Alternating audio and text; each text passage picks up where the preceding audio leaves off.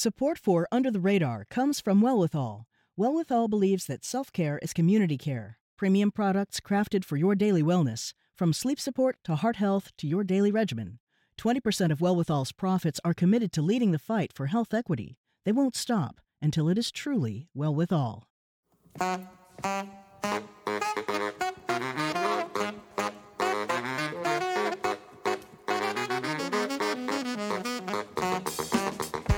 I'm Callie Crossley, and this is Under the Radar with Callie Crossley.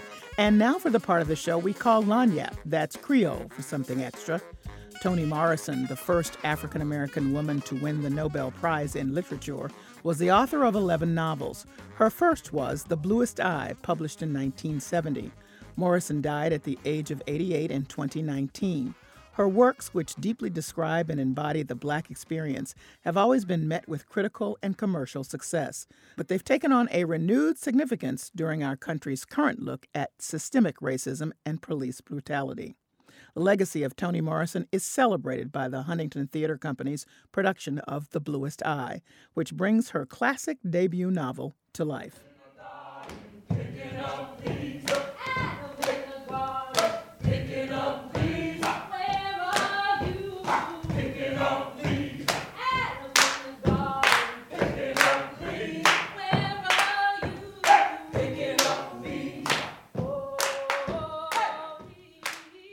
Steeped in the Black cultural environment of a small Ohio community, The Bluest Eye is the story of Pecola Breedlove, a young Black girl who believes blue eyes would make her beautiful. Joining me now, award-winning playwright Lydia Diamond, a prolific playwright whose own works have been staged in theaters around the country, including here in Boston, where she was both a Radcliffe Institute and Du Bois Fellow at Harvard, and a professor at Boston University. Her play, Stickfly, enjoyed a Broadway run after debuting here. She is currently on the faculty of the University of Illinois at Chicago, and Lydia Diamond joins me now. Welcome back, Lydia. Oh, thank you very much. Hello, thanks for having me. Also joining me, Owoye Tempo, director of The Bluest Eye. Tempo's directing repertoire includes the plays Indibelli Funeral at the Edinburgh Festival Fringe and Carnival at the National Black Theater, both produced in New York City. She will next direct a reading series of classic plays by Black playwrights. Hello, Owoye. Hi there. I'm so delighted to have both of you to have this conversation. I have to start with a question that I'm sure many people will want to know. Lydia, what inspired you to adapt the novel? I was approached to adapt it by theater company Steppenwolf in Chicago to adapt it for their Theater for Young Audiences program. It was supposed to just happen for this one in this one venue at this one time. And it was so successful and so appreciated that Toni Morrison gave it her blessing to sort of be in the world. Because she was not one that liked her works adapted, let's be clear. Oh yeah, no. This was maybe the second one, and I got the phone call actually on Christmas morning. We had the show at the Steppenwolf. She'd given it permission to go to New York to the Duke Theater. It had been successful, well, everywhere. And my agent called me on Christmas morning and said she says that we can let it be. So that was great. Right. It definitely was. So you have a personal connection to the novel, or what? Explain that, how you first resonated with it and why it continued to interest you. My relationship with the novel evolved over time. I read it probably when I was a little too young, and I shut down on it just a little bit, and I mean really too young. Then I read it again in high school, and I connected to it, but not in the visceral way that I did later when I had a baby. I had been approached to do it actually when I was pregnant, and I wrote it through my pregnancy and was still working on it and workshopping it when the baby was a baby. And so you can only imagine that the story, at the center of the story being the question of why does this baby exist and will it live? And having my own little baby boy that I was looking down at while I was writing it. Owoye, what interested you in working with Lydia to bring the novel to the stage? Well, I mean, it had, I think, three brilliant and amazing components. One, the novel itself. Two, adaptation of anything by Toni Morrison. And three, work by Lydia, whose work I've been following and admiring for so many years. So it was it was very easy to say yes to, because you just knew that the roots of the thing felt really strong, really profound, really, really, really beautiful. So, Woye, this is, tough because so much of what makes the novel rich, and I'll get back to Lydia in a moment, and how she adapted is just all the words. And yet, part of your job as a director is to have some action to go with the words. So did that give you a moment of pause? Do you know what? It might have, if not for the incredible work that Lydia did. And, we always say, oh my gosh, to even have the thought to adapt a Toni Morrison novel into a play, it's such an epic task. But I think the thing that Lydia did so beautifully that actually made our job really quite simple in a way is she dramatized the text in such an extraordinary way. And as you say, she found a way to make it kind of endlessly active, endlessly moving. And it kind of really takes you on a bit of a ride, which is not an easy task. So our task was really to take the brilliant work that Lydia had already laid down for us and just to bring that to life. But it felt very active and very dynamic and very rich. And the script itself has sculpted out moments for the characters that are very, very clear and that really give everybody a very full arc. So we just kind of followed the playbook that had been laid out for us. And it was kind of a treat in every moment. Now, Lydia, boy, Yeah. I mean, just the thought of trying to adapt Toni Morrison is, to talk about daunting, but you dived right in to do it. And as you say, your resonance with the material has evolved over time. I will tell you, I sat there at the end of it, my friend and I, who joined me so we could watch the show, and we were busily trying to figure out, now, did Toni write that part, or was that Lydia? I mean, it was really, we really were trying to figure it because we know the novel. So that's a kudo to you. I've read that you said you kind of wanted to, unlike you would normally in a play that you write, you kind of wanted to disappear into this one. Talk about that. Oh, thank you. Well, first of all, thank you to all of the beautiful things that Awoye said. I was sitting here like grinning from ear to ear, which is, so thank you. I will say it was daunting. It felt like an audacious move to think that I might be able to do such a thing. And I did very much want to disappear into the work. I think that I'm glad that the two of you were trying to figure out where Toni Morrison started and where I ended. It's great that you don't know. It's funny because with adaptations, even when they're not the kind of adaptations like this in which I wanted the prose to be center stage, there's a little bit of thanklessness or something. There's a little bit of, oh, I wish they could see what I did. And with this, I never felt that because I thought my job was to serve Toni Morrison's voice. And there were some places, Pecola didn't have quite the voice that she had in the play, in the book, and there were some monologues that I wrote for her that I generated. And so I guess the answer is that we don't know. I don't even know anymore. It's been a long time. But also there's a thing that happens when you're making art that becomes kind of spiritual. So after a point, I couldn't just kind of be afraid of it. So I had to give myself over to it and let it come out of me rather organically. Toni Morrison had often said of this book, and again, this was her first novel, so she had a particular feeling about it, as one might, that she was really speaking to Black girlhood, that she at that point had not seen that in a lot of material, and she wanted to tell a story through the eyes of young Black girls. But as many may know, she was very clear about portraying a Black experience. And I want people to get a sense of how important that was to her. Here's a clip from the 2019 documentary, Toni Morrison, The Pieces I Am. I didn't want to speak for Black people. I wanted to speak to and to be among. It's us. So the first thing I had to do was to eliminate the white gaze. Jimmy Baldwin used to talk about that. The little white man that sits on your shoulder and checks out everything you do and say. So to knock him off.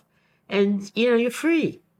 Now I own the world. I mean, I can write about anything, to anyone, for anyone. I don't have to have this white judgmental eye checking me, editing me, approving of me. Now, what's so poignant about that particular piece is that her protagonist in The Bluest Eye, Pecola, is dying, desperate for the approval of white people. She's dying to look like what she believes is the standard of beauty, actually what is pushed as the standard of beauty, and that's blue eyes. And that is what eventually just becomes a tragic part of her life.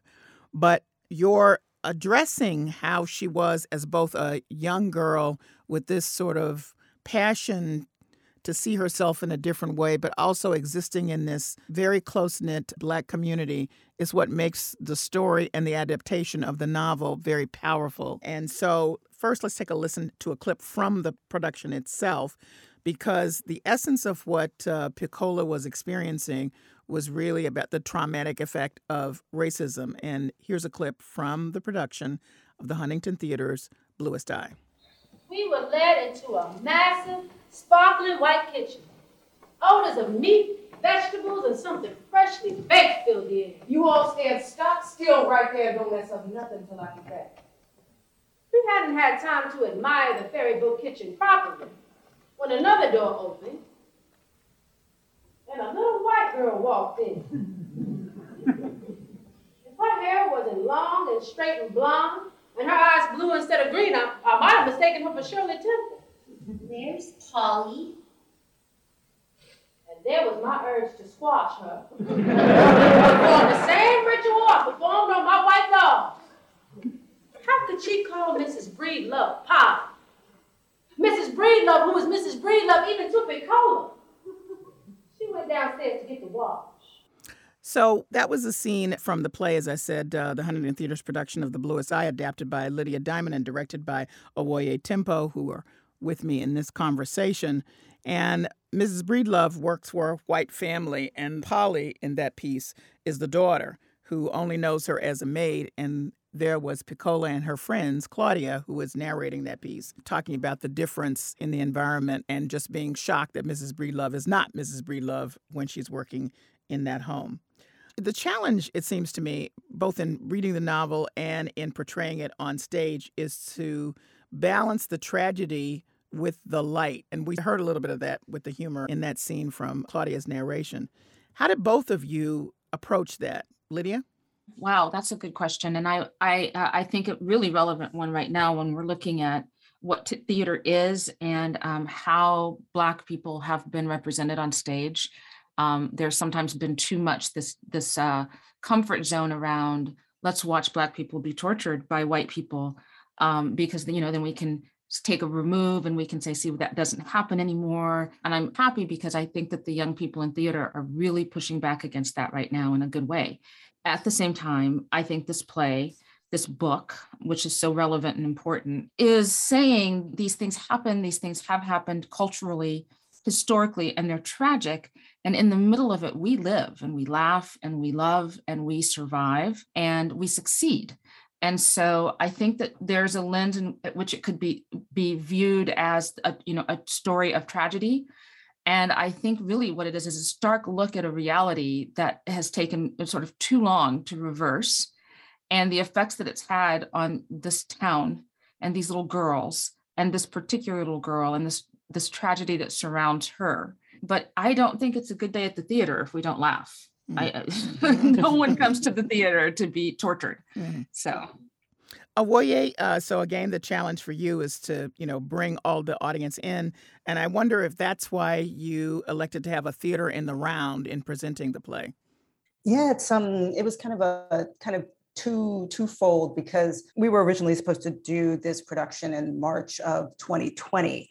And we were actually meant to be in an entirely different theater. So when the opportunity came back around to share this piece with the audience, myself and the incredible design team, were really thinking about what does it mean for us to gather now? And we have this incredible story that we'd like to share. And it felt really organic to say, let's come together and sit in a circle and listen to this story together. The story that is not just about one person, the story that is about the community of people represented in the novel and the play, but also, our communities at large. And so sitting in a circle to be able to share in these stories and these testimonies of all of these incredible characters felt really kind of right and organic to what we wanted to do.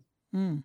I'm Callie Crossley, and you're listening to Under the Radar with Callie Crossley. I'm joined by playwright Lydia Diamond and director Awoye Tempo. We're talking about their work on the Huntington Theater stage adaptation of Toni Morrison's The Bluest Eye. Here's a question for the both of you. What is the artistic Black woman thread from Toni Morrison to Lydia Diamond to Awoye Tempo? I'll start with you, Lydia. Oh my goodness, that is a question. That is a question. It wants me to be a little more poetic than I think I can be today. If there is a thread, I guess I would say that I think it is my responsibility to sort of pick up where the people who've made a way for us before us have sort of made a way and given us a baton. And I think that if I can, reach deep and tell stories that are rich and full and honest and true and full of passion and humor, I will then have, been able to sort of have a baton that I can pass on. I guess that's an answer, I suppose. Awoye, I'm passing this baton on to you. Take it home, Awoye. Take it home. As always, I will take on any baton that you pass to me, Lydia. And no, I think that's so beautifully put. And I think you're so right in talking about a thread, because, I think we're all part of a very, very long continuum of storytellers, and that continuum goes back to our ancestors and their ancestors. It goes back to the origins of our existence as human beings on the planet. There's so many incredible, beautiful, legendary, visionary writers and storytellers who have come before us. And I think that's the really beautiful thing about the novel too, is that Toni Morrison herself is pulling from other kind of Black storytelling traditions and voices. And Lydia beautifully took that and crafted it in such a gorgeous way. And then we all got to take that baton and see how do we want to tell that story as well. But we're standing, as Lydia says, on really, really incredible shoulders and really excited to just share the piece with as many people as possible. Now, speaking of sharing the piece with as many people as possible, as you both know, this novel specifically, but many other Toni Morrison's novels have been banned. One year, I think The Bluest Eye was the most banned book in the country. And now there is a nasty trend that banned book movement is even more intense, if you will. And it's frankly directed at authors who are of color, those who are LGBTQ. So for a number of students who read the book in high school, as I did, because it was a part of great discussion of good writing and literature, will not now have access to it in many places. What's the damage? I mean, first of all, how do you react to this novel being banned, and what's the damage of losing the story and the voice of Toni Morrison in these places where people are learning and growing and thinking about different ideas? Lydia. Oh, as you were talking, I was trying to look through my inbox because I've gotten several different messages from several different people in several different towns about the banning of this book. And I'm working with the Dramatists Guild to, sort of figure out ways that we can, as theater artists, sort of help address that and advocate. It's tragic. It's just tragic. It's just obscene. I wish there was something more than I could say than I am appalled at the erasing of our stories. How do we make for people with a sense of humanity? And I'm speechless. It's just horrible. Awoye?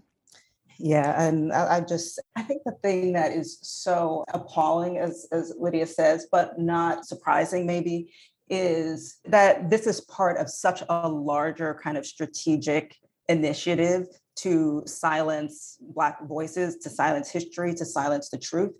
And it's actually, I find it terrifying, because it's not just this book, it's other books, it's other points of view in history.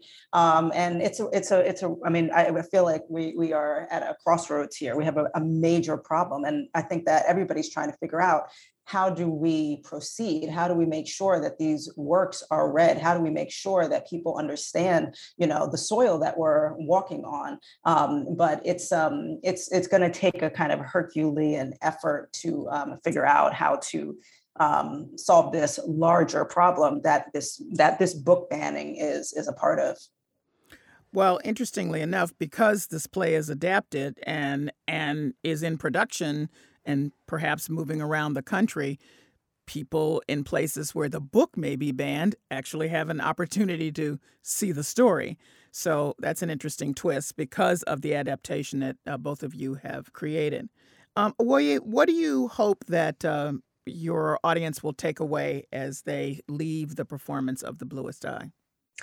Well, first of all, I feel like it's such a treat to kind of swim and dance in the world of Toni Morrison, So I hope that people just enjoy that experience, because it's so, in ways that it's painful, it is also joyful, it's honest, and it's true. So I hope people just leave with an appreciation of kind of the tremendous work that she's done. And then also, we've talked a lot about, kind of creating this storytelling event as a ritual that will hopefully evoke some transformation. And hopefully that transformation will be either in knowing, in healing, in understanding where we are and thinking about where we're going in new ways. So I think there's a lot for people to take away from it, but the word transformation is really coming to mind. Lydia?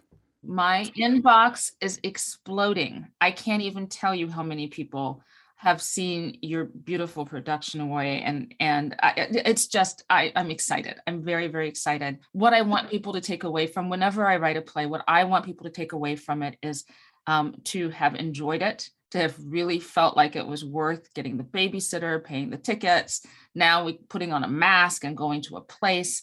I want them to wake up in the morning and talk to each other about it, still be thinking about it on the car ride over. It's great sometimes if people have different opinions at the breakfast table about the play. That's all I ever want. I don't want to control what I expect people to take away from it. I just hope that they have enjoyed it. And this play does play all over the country, so people have. So I suspect they will continue to. And I know that Owoye has done a beautiful job. Well, I will say you're both well served by the excellent cast. My goodness, they are excellent. Excellent. I can't say that enough. So it all comes to life with both of your great work and their great acting. I thank you both for joining me today. Thank you so much. Thank you. Lydia Diamond is an award-winning playwright who adapted Toni Morrison's The Bluest Eye for the stage. She was currently on the faculty at the University of Illinois at Chicago. Owoye Timpo is the director of the Huntington Theater Company's The Bluest Eye. She will next direct a reading series of classic plays by Black playwrights. The stage adaptation of Toni Morrison's The Bluest Eye at the Huntington Theater Company will run through March 26th. That's it for this week's edition of Under the Radar with Callie Crossley. Listen to us online at GBH News or wherever you get your podcasts, and follow us on Twitter and Facebook to stay up to date with our programming. Under the Radar with Callie Crossley is a production of GBH, produced by Hannah Ubeli and engineered by Dave Goodman. Vanessa Handy is our intern. Our theme music is Fish and Chips by We Are Two Saxies, Grace Kelly and Leo P. Listen again on Thursday and see you here at 6 p.m. next Sunday for a new episode. I'm Callie Crossley. Thanks for listening.